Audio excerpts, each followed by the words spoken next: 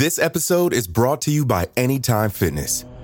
Forget dark alleys and cemeteries. For some, the gym is the scariest place of all, but it doesn't have to be.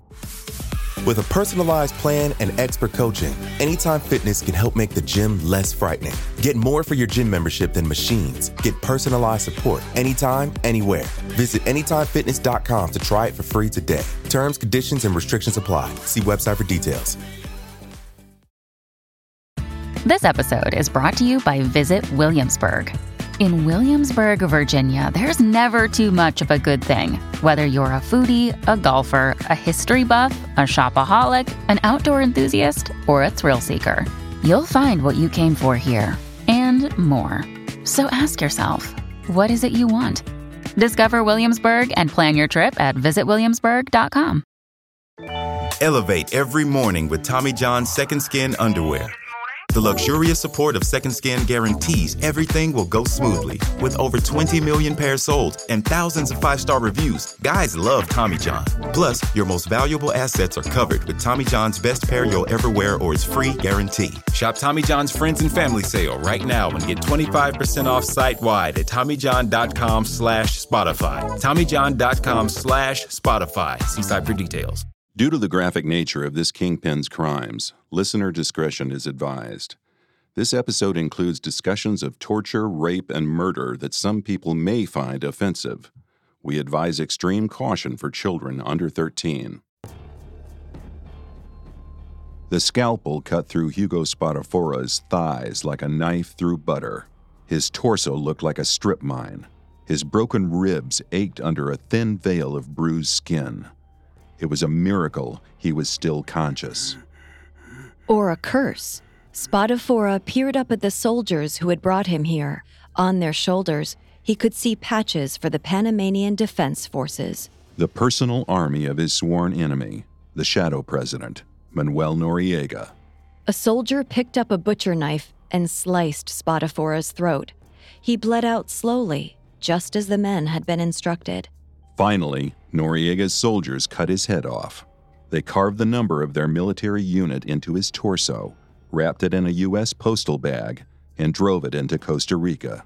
It was a message. Anyone who disagreed with Noriega was not welcome in Panama, and their righteous friends in the U.S. wouldn't come to their assistance. Noriega's men called to tell him the deed was done. The dictator slept soundly that night, safe under the blind eye of the American government that backed him. Hi, I'm Howell Hargett. And I'm Kate Leonard, and this is Kingpins on the Parcast Network.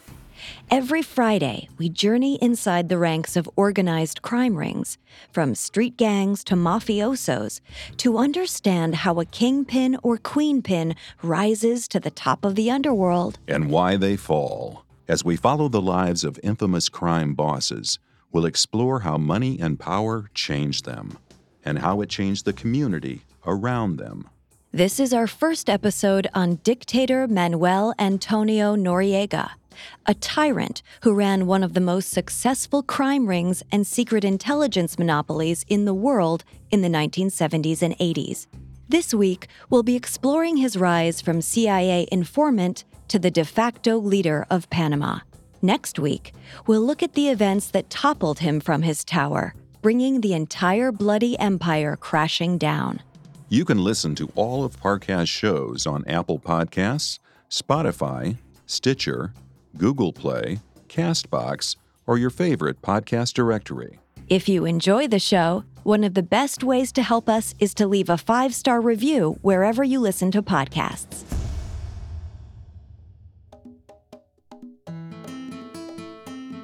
Clear-cut, black-and-white villains are a dime a dozen, but the true monsters are the men and women who slither between the cracks, their legitimate facades disguising the evil within. From his place in the shadows, Panamanian dictator Manuel Noriega could do all manner of things. He could inform to the CIA on his drug trafficking enemies while hushing up his own drug operation entirely. He could steal guns on the CIA's orders, then sell them to groups bent on genocide in nearby Nicaragua. He could murder his political opponents with a snap of his fingers. Noriega slithered his way into bed with American intelligence, becoming so valuable that the U.S. stood by as he built his own empire of crime and corruption. He became one of the most controversial military dictators in the world, a master manipulator who convinced every world power that he was working solely for them, while wantonly selling their secrets to the highest bidder. Manuel Noriega remains one of the most controversial figures in Latin American history. A man who bit the hand that fed him, causing radical unrest and the near-total collapse of democracy in Panama. He ruled an empire so powerful that it would take a literal invasion to stop him. It was 1980. Manuel Antonio Noriega, called Tony for short, was in fine spirits as he headed to the airport. He'd just been given the biggest assignment of his career. On the orders of his boss, Panama's dictator Omar Torrijos, Tony and his fellow National Guard leader, Colonel Ruben Paredes, were heading to Cuba to deal with Fidel Castro. This mission was an unusual one. From 1972 to 1980, Panama had been supplying weapons to Nicaragua's revolutionary Sandinista party. Thanks to Torrijos' support and a bit of backing from the Cubans, the Sandinistas had taken control of Nicaragua.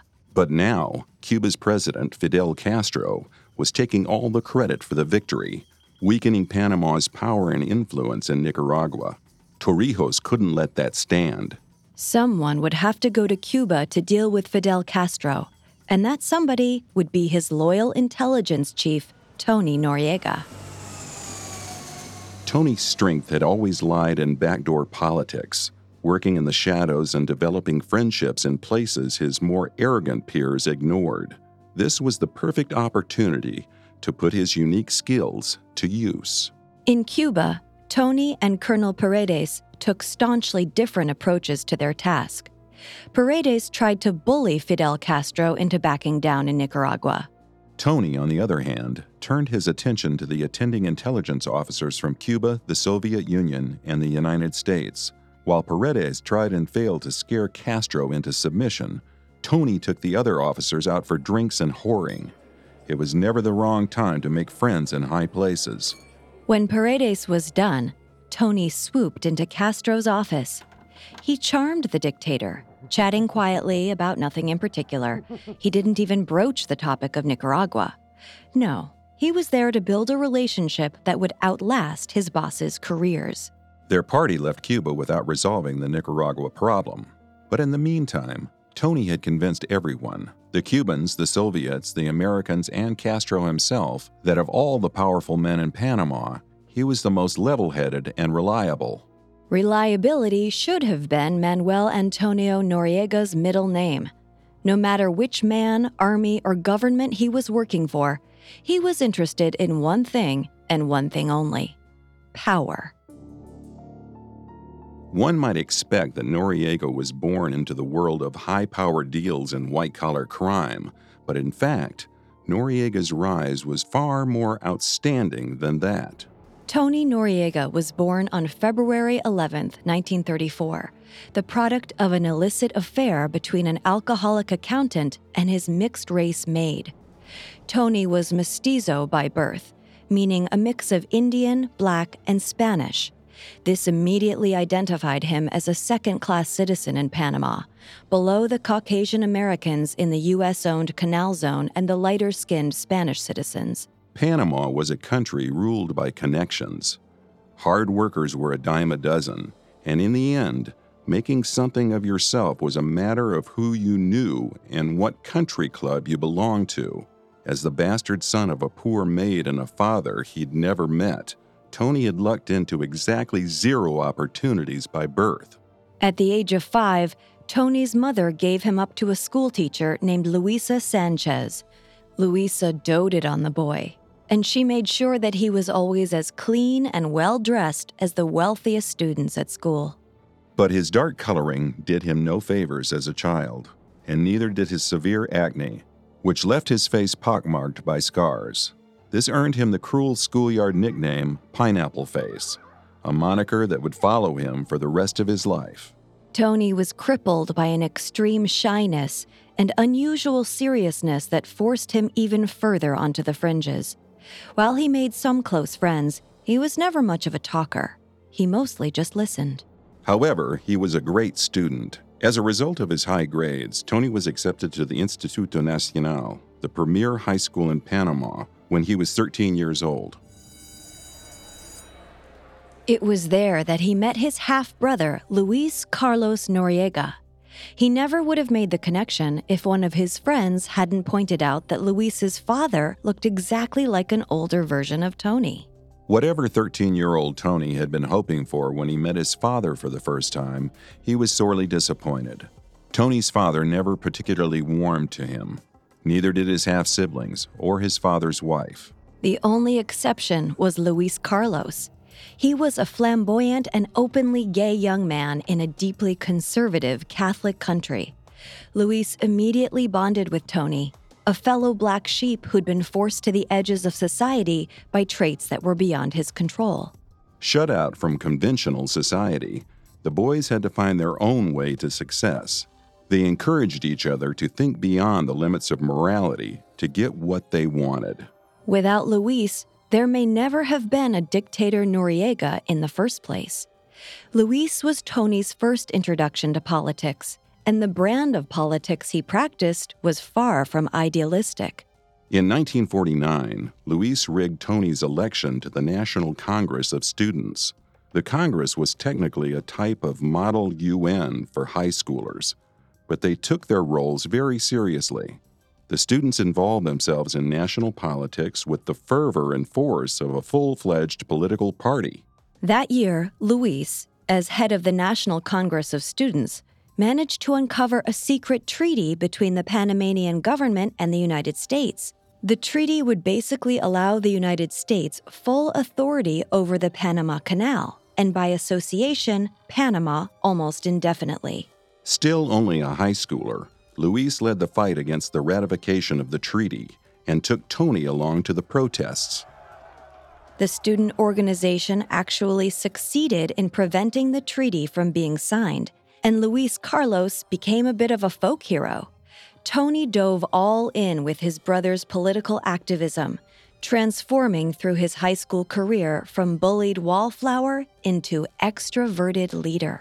Surprisingly, during this time, Noriega lived and breathed a belief in socialism. He supported dismantling the military, which he and his friends believed was too powerful and corrupt. The future military dictator was described by higher-ups as the most anti-military person they had ever met. Tony's years after graduation, however, would be the undoing of his idealistic beliefs. From 1953 to 1958, Tony found himself adrift with no prospects of a career. Without family connections, there was no college enrollment or nepotistic job waiting for him once he'd taken off his graduation gown. He'd had dreams of becoming a psychiatrist, but medical school in Panama was reserved for the wealthy and well-connected. He tried to get a scholarship, but those were reserved for the sons and daughters of Americans who worked on the Panama Canal. Tony managed to get a job as a laboratory technician, but he discovered that there, too, the other workers got ahead through family connections. To add insult to injury, because of his mestizo heritage and blemished face, relationships were hard for him to come by outside of work. Over time, his frustration blossomed into embittered resentment toward the upper classes. With no one else to turn to, he began battering Luis Carlos for help. Luis hatched a brilliant plan. Since his own graduation, he had been working for Panama's foreign minister, Aquilino Boyd. Luis asked Boyd to write a letter of recommendation for his younger brother. With that letter, Tony could apply for scholarships and admittance to the Chorrillos Military School, the training ground for military leaders throughout Central and South America. If Tony could make it there, he could write his ticket anywhere. With Boyd's recommendation letter in hand, Tony began his studies at the Chorrillos Military School in 1958, at the age of 24. The puzzle pieces of Tony's life all began to fall into place after that. On January 1st, 1959, Fidel Castro wrested control of Cuba, turning it into a communist stronghold. U.S. intelligence officers feared that his first order of business would be outsourcing communism to the United States. The U.S. government began scrambling for intel, particularly from military academies across Central and South America, where tomorrow's revolutionaries were training. It wasn't long before Luis Carlos, through his job at the Foreign Minister's office, suggested Tony to the CIA as a paid informant. It was an offer that would change the course of history. Coming up, we'll explore how Tony excelled as a CIA informant and how he leveraged that position into untold and unchecked power. This episode is brought to you by Anytime Fitness. Forget dark alleys and cemeteries. For some, the gym is the scariest place of all, but it doesn't have to be. With a personalized plan and expert coaching, Anytime Fitness can help make the gym less frightening. Get more for your gym membership than machines. Get personalized support anytime, anywhere. Visit AnytimeFitness.com to try it for free today. Terms, conditions, and restrictions apply. See website for details. Elevate every morning with Tommy John's Second Skin underwear. The luxurious support of Second Skin guarantees everything will go smoothly. With over 20 million pairs sold and thousands of 5-star reviews, guys love Tommy John. Plus, your most valuable assets are covered with Tommy John's best pair you'll ever wear or its free guarantee. Shop Tommy John's Friends and Family Sale right now and get 25% off site-wide at TommyJohn.com/Spotify. TommyJohn.com/Spotify. See site for details. Now back to the story. In 1958, Manuel Antonio Noriega began studying at the Chorrillos Military School. By the next year, he was recruited to spy on his classmates as a paid informant for the CIA. Tony had been listening at the edges of society since childhood. Why not get paid for doing what he was already doing?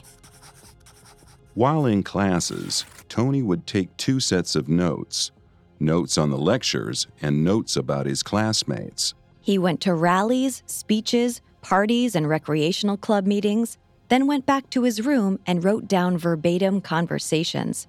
He gave his notebooks to Luis Carlos, who passed them on to his handlers at the CIA. His invisibility, sharp memory, and attention to detail made him the perfect informant. Most importantly, he was reliable. The most reliable recruit the CIA had in the region. He was sending in not just snippets, but volumes of useful information like clockwork. With his informant's pay, for the first time in his life, Tony could afford small luxuries.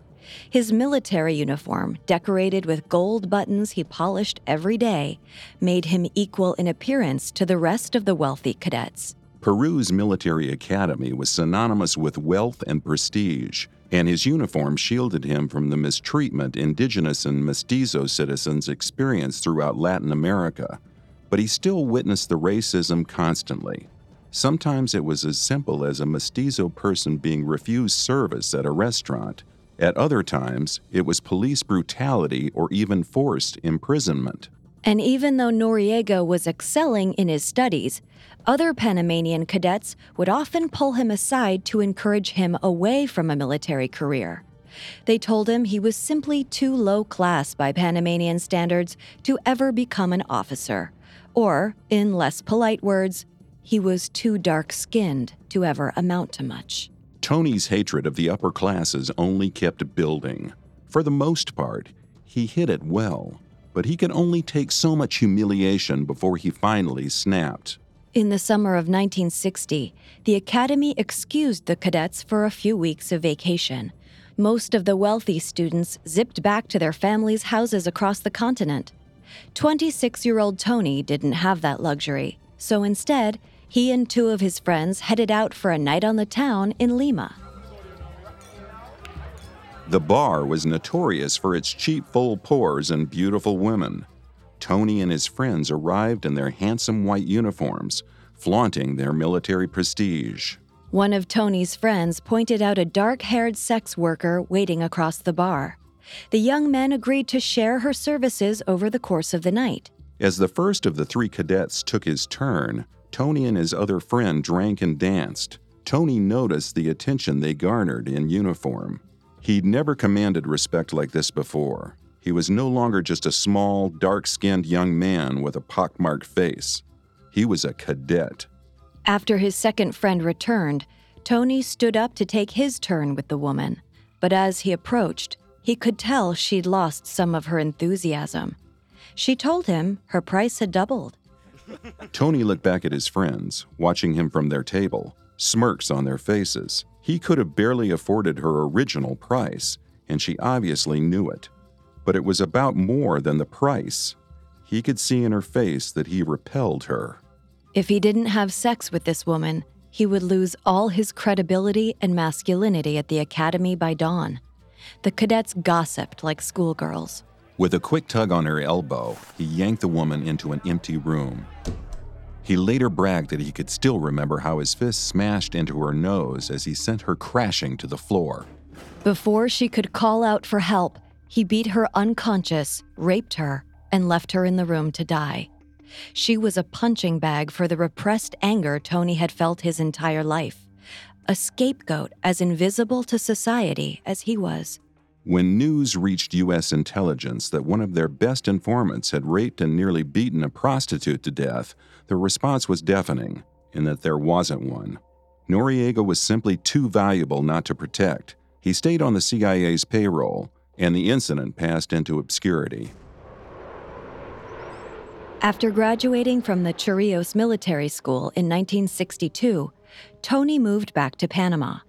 But he found out his prestigious training could only take him so far. Without family connections, he was still shut out of an actual military job.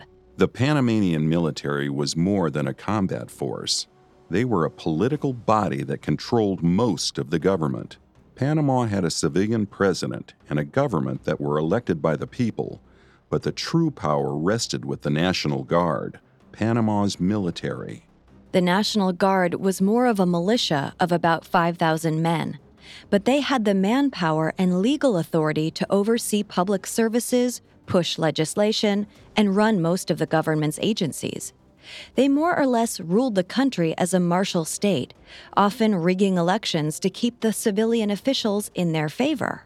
If Tony hoped to get anywhere, he would have to break his way into the elite boys' club that was the National Guard. For someone of his background, that wasn't going to be easy. However, he had been so successful as an informant that the Americans offered him a lucrative job in the Canal Zone.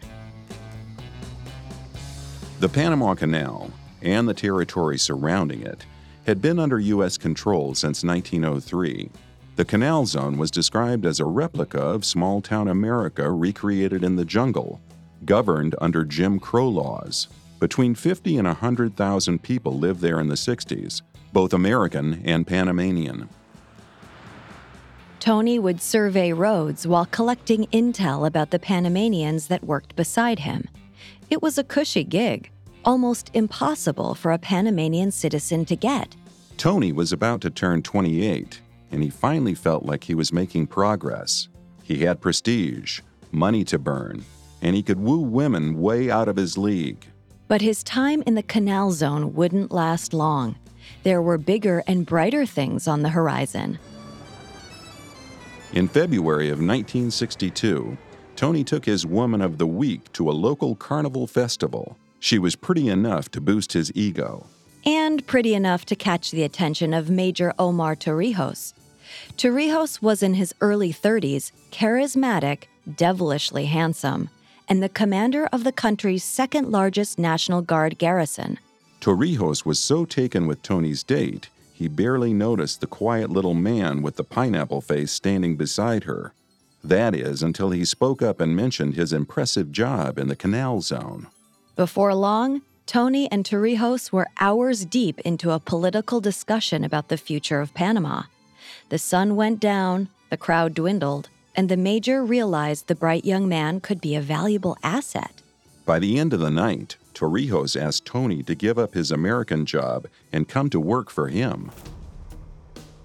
Torrijos ran one of the largest military garrisons in the country. In his spare time, however, he was a pimp. Tony was tasked with collecting money from his network of sex workers. If he did well, Torrijos promised to transition him into work for the military. From the moment he started, Tony showed a cleverness and strategy that other men lacked. He worked long hours, even nights and weekends, to prove to his new boss just how valuable he could be. It worked. By September 1962, Torrijos secured him a position as a second lieutenant in the National Guard. And that's when the real work began. Because he was still working as an informant, Tony seemed to know everything about the opposition parties competing against Torrijos. He was also starting to accumulate dirt on all the men Torrijos was trying to impress, both in Panama and in the United States. He was a wellspring of information that never ran dry. But only a few months into his new job, Tony's uncontrollable anger and violence almost cost him everything. In late 1962, he once again raped and beat a sex worker, this time in a police car with witnesses watching. Many on Torrijos' team urged him to fire Tony. If the scandal got out, it could ruin Torrijos by association. But Torrijos saw it another way. If he saved Tony from trouble now, it would guarantee his loyalty moving forward. And Tony's valuable intel might be worth risking the scandal. So, using his military and personal connections, Torrijos made the rape allegation go away. He also promoted Tony to the position of Transit Department Chief. The job wasn't prestigious, but 28-year-old Tony Noriega would milk it for all it was worth. He was now in charge of all buses, taxis, and chauffeurs in Chiriquí, the province along Panama's border with Costa Rica. It was a hotbed for smuggling as well as revolutionary activity.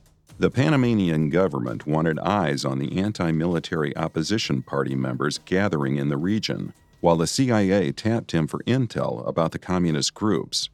It was the perfect place to be, and Tony made the most of it. He began recording every single conversation that took place in vehicles and public spaces in the region. He recorded everyone, from the butchers and priests to local officials and businessmen. This would become his favorite hobby. He began amassing files on every single person who stepped foot in the province, including citizens, dignitaries, and his own bosses.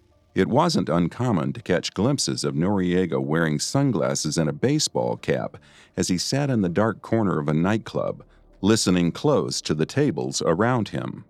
In just a few short years, he had a list of individuals he could bribe, blackmail, or threaten into becoming his informants, creating his own network of eyes and ears so he no longer had to collect information for himself if he didn't want to. Tony's informant pay skyrocketed. He began making 2.5 times his transit chief's salary each month. He married a fair-skinned Spanish woman named Felicidad, marrying up by the standards of the country's racial hierarchy. He also now had the attention of Panama's higher-ups. His new position came in handy as Torrijos climbed his way up Panama's military ladder. Even though the real power in Panama belonged to the military's budget and authority was decided by the elected civilian government. As the 1964 election drew closer, it looked like anti-military candidates were going to win the popular vote. 30-year-old Transit Department Chief Tony Noriega had a solution. On Election Day, he bribed or threatened every chauffeur and taxi in Chiriquí to take meandering alternate routes to the polling stations, preventing opposition party supporters from reaching the polls on time. In retaliation, opposition leaders blew up an electrical station. Noriega then bribed drivers to pick the culprits up and drive them to jail, where his men were waiting to interrogate them. Noriega was testing just how much he could get away with. He sat and watched as his men tied Torrijos' enemies to the prison wall and raped them with Coke bottles and splintered broom handles. He didn't even hide his face. Word got out about the vicious assaults, and for the first time in his career, Noriega was forced to disappear for a few weeks while the public uproar died down. But he returned to work shortly after, With Torrijos' blessing. And the CIA's blessing. Noriega's handlers had another assignment for him. They'd targeted a young Panamanian schoolteacher who'd recently returned from Moscow with instructions to spread communism among the banana farmers. They knew she was staying in a motel in Chiriquí province, and the room had already been bugged with surveillance equipment and listening devices. All Noriega had to do was listen from the room next door. Noriega waited impatiently for hours, his room clouding with cigarette smoke. The headphones were getting heavy on his ears, and then finally, he heard the schoolteacher enter. Someone was with her. Laughter, then the throes of passion. As Noriega listened, a sly smile spread across his face. He knew the man in the room. He'd met him many times before, shaken his hand, and even eaten with his family. It was Moises Torrijos, his boss's brother. Not only was Moises already married, but his mistress was a communist.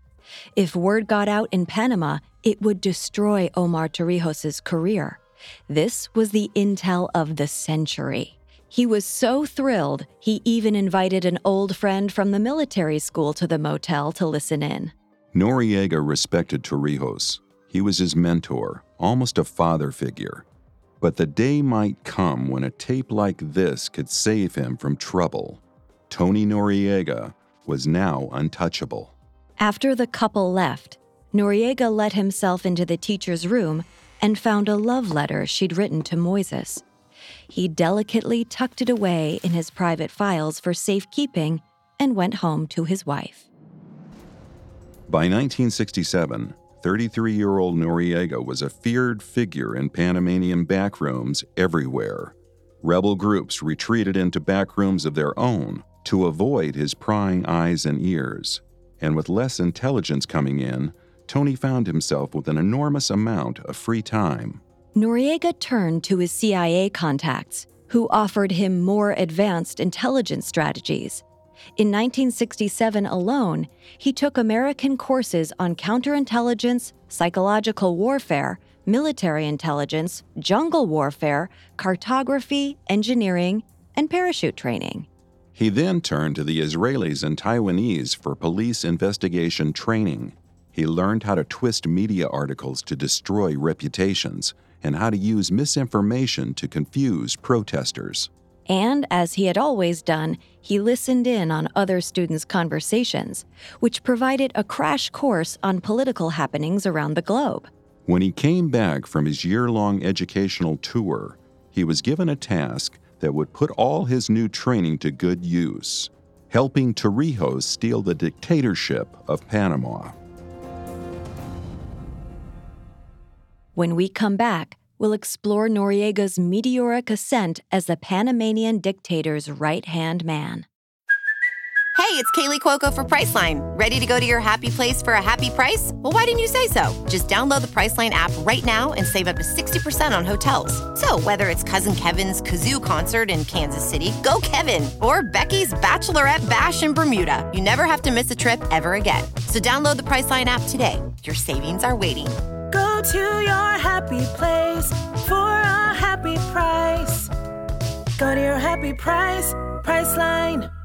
One size fits all seemed like a good idea for clothes. Nice dress. It's a t-shirt. Until you tried it on. Same goes for your healthcare. That's why United Healthcare offers a variety of flexible, budget-friendly coverage for medical, vision, dental, and more. So whether you're between jobs, coming off a parent's plan, or even missed open enrollment, you can find the plan that fits you best. Find out more about United Healthcare coverage at uh1.com. That's uh1.com. Now back to the story. In 1967, Manuel Antonio Noriega was an unstoppable force. He had eyes and ears on every political happening in the country. The U.S. had trained him in all manner of counterintelligence, and he had lucked into a key piece of intel about his boss's family that all but ensured he would have a job for years to come. There was just one thing that could get in the way of his success. In 1968, beloved populist and anti-military leader Arnulfo Arias won the presidential election in a landslide victory. Arias's first order of business would be to disrupt the National Guard's monopoly of power. Torrijos and Noriega had to act. They turned to the National Guard's Major Martinez for help. Martinez worked with the troops from day to day, and the forces would go to war in an instant if he asked. Martinez and Noriega devised a plan to get rid of Arias, using a strategy Noriega had learned from his studies in America. They found out that Arias and his wife were at the cinema for the evening. They sent a messenger to warn Arias that National Guard soldiers were planning to surround the cinema and execute him. Of course, they weren't actually going to do that, but Noriega knew the message alone would scare Arias into fleeing. Which is exactly what he did. Arias was on a flight to Miami before the film was even halfway over. Without a president there to stop him, Omar Torrijos declared himself Comandante of Panama, the country's next military dictator. He appointed his own puppet president to govern in Arias's absence. For his success, Noriega became deputy of the National Guard's General Staff and assumed command of the 2nd Infantry Company. No one in the country had ever ascended the military ranks so quickly. Noriega didn't have time to revel in his new position. With guerrilla fighters rallying to reinstate Arias, there was work to be done. He used wartime torture methods to crack down on the rebel fighters. He spread rumors and misinformation through the countryside to stave off revolt. And then he helped Torrijos oust Major Martinez, the man who had helped him become dictator in the first place. Noriega lured Martinez to Torrijos' office, then bound the major with green military tape and put him on a plane to Miami. Always playing the double game, Noriega phoned up his CIA handlers to tell them Martinez was on his way. In exchange for ousting Martinez, Noriega assumed command of the 5th Military Zone, taking command of the border with Costa Rica. From this position, Noriega could wrest control of all the smuggling operations near the border, taking a cut off the top in exchange for the National Guard's protection. Drugs and guns flowed like water from country to country, supervised and directed by Noriega's garrison of the National Guard. But it wasn't long before Torrijos' scheming caught up with him. The Americans had been shocked by the coup against Arias, and even more surprised to see Major Martinez show up duct-taped on their doorstep. Noriega hadn't told them the coup was going to happen. The CIA knew their informant maintained his authority and access by humoring Torrijos' every whim, so they didn't blame him, but they were furious at Torrijos. American intelligence agents had hoped Arias would keep U.S.-Panama relations friendly. Negotiations about whether the U.S. would retain control of the Canal Zone had been going on for years. Arias wasn't exactly pro-American, but he had wanted to find a peaceful resolution to the conflict. But Torrijos threw it all into chaos. With Arias's forced removal from office, peaceful negotiations were crippled and civil unrest soared. While Torrijos was on vacation in Mexico in December 1969, U.S. officials reached out to American-friendly National Guardsmen stationed across Panama and instructed them to stage a coup. The first call they made was to Tony Noriega. It was 2 a.m. on December 15, 1969. Tony Noriega was woken from a deep sleep to find himself between a rock and a firing squad. The soldier on the other end of the line made it clear that Torrijos' time was up. That was non-negotiable. He only had one question for Noriega. Would he help oust the man who had mentored him throughout his career, or would he fight back and suffer the same fate as Torrijos? Noriega told the soldier that he would ask his own troops who they sided with, buying himself time to scheme. He immediately reached out to his brother, Luis Carlos, who was still working in the civilian government. Despite Noriega's extensive intelligence reach, he had no way of knowing just how many National Guard soldiers were working for the Americans. He and Luis did know from experience that whichever side the Americans backed stood the greatest chance of winning. The safest path forward was to play both sides. Noriega called the soldier back. He agreed to help stage a coup against Torrijos, so long as Luis Carlos was given the powerful position of Minister of Government. This would be his protection against total obliteration if Torrijos was dethroned. As soon as he hung up, he got in contact with Torrijos, who was still vacationing in Mexico. Torrijos needed to return to Panama immediately and regain control before it was too late. The only question was how. With the rebels watching the roads into the capital, there was only a slim chance for Torrijos to make it back into Panama City without being assassinated or taken hostage. But if he didn't make it back within the next day, the rebels would take control and tell the world that Torrijos was gone. Tony could only help so much without blowing his cover. Everything he did for the next 24 hours would have to fly under the radar if there was any hope of success. Tony sent a pilot to pick up Torrijos in Mexico. Meanwhile, he recruited trusted men in his National Guard unit to drive their trucks quietly into the jungle to an isolated airfield where Torrijos would be landing. He reached out to his network of informants, who kept him up to date on the minute-to-minute actions as the troops began to amass in the capital. If even one soldier involved in the coup learned that Noriega was helping Torrijos, his career would be over. If he was lucky, they'd ship him and his family to the States. If he was unlucky, they'd cut off his testicles and hang him from a telephone pole in Panama City as a warning to traitors. Noriega's camouflaged military trucks were tucked into the forest out of sight, on the off chance those involved in the coup were watching this airstrip too. Then, they heard it. Noriega called out on the radio and waited for the pilot's code word. Sure enough, he had Torrijos on board. As Torrijos set out in the convoy toward Panama City, Noriega stayed back, waiting to see if his mentor would retake the capital or die trying. Sure enough, Torrijos returned to Panama City with even more public support than when he'd left it. The simple fact that he'd returned to peacefully take back his country from a military coup earned him the people's respect. The public quickly forgot that he'd come to power through his own coup in the first place. Tony Noriega celebrated in private. He had played both sides and won again. Torrijos now owed Noriega everything. He promoted him to lieutenant colonel and put him in charge of the country's military intelligence agency, the G2. His first task was to court as many foreign powers as possible, starting with the Soviet Union, Cuba, and Israel, so Panama would no longer be dependent on the Americans for support. Unbeknownst to Torrijos, Noriega already had contacts in each of those countries from his informant work. Noriega also led an investigation to expose the Americans' role in the coup, to convince the people they could no longer play America's puppet.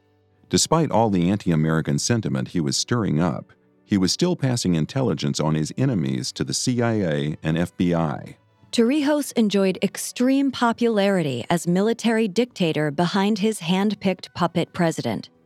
But popularity doesn't always translate into effective leadership. Torrijos was lazy, and he quickly grew bored of the mundanities of running a country. He left the actual operations of government to Noriega, and Noriega was a brutal master.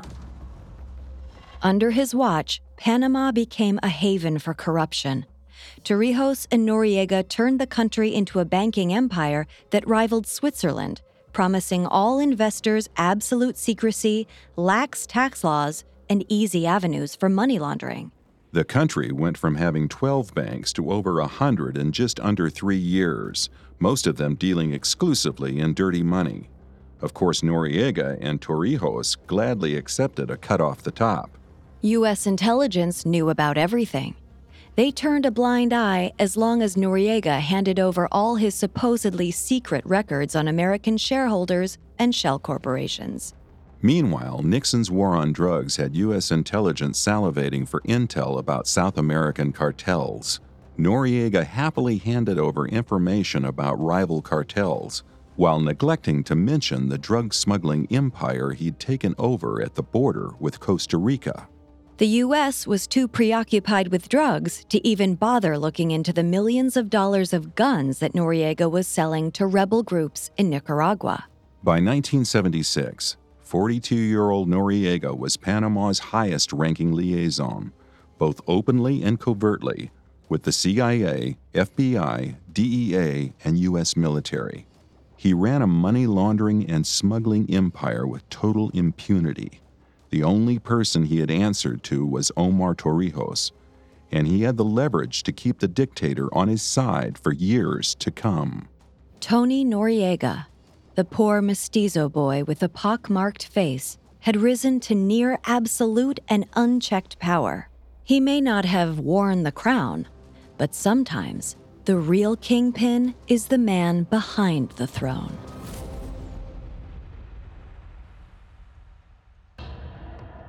Thanks again for listening to Kingpins. Join us next week to see how Manuel Antonio Noriega ascended the final rung of the ladder, replacing his mentor as the military dictator of Panama. We'll examine how he became so powerful, so cruel, and so corrupt, it took an entire invasion to knock him off his pedestal. You can find Kingpins, as well as all of Parcast's other podcasts, on Apple Podcasts, Spotify, Stitcher, Google Play, CastBox, or your favorite podcast directory. Many of you have asked how to help the show, and if you enjoyed this, the best way to help is to leave a 5-star review. We'll see you next time. Kingpins was created by Max Cutler and is a production of Cutler Media and is part of the Parcast Network. It is produced by Max and Ron Cutler. Sound design by Michael Langsner, with production assistance by Ron Shapiro and Paul Mahler. Additional production assistance by Maggie Admire and Carly Madden. Kingpins is written by Jordan Trappier and stars Kate Leonard and Howell Hargett.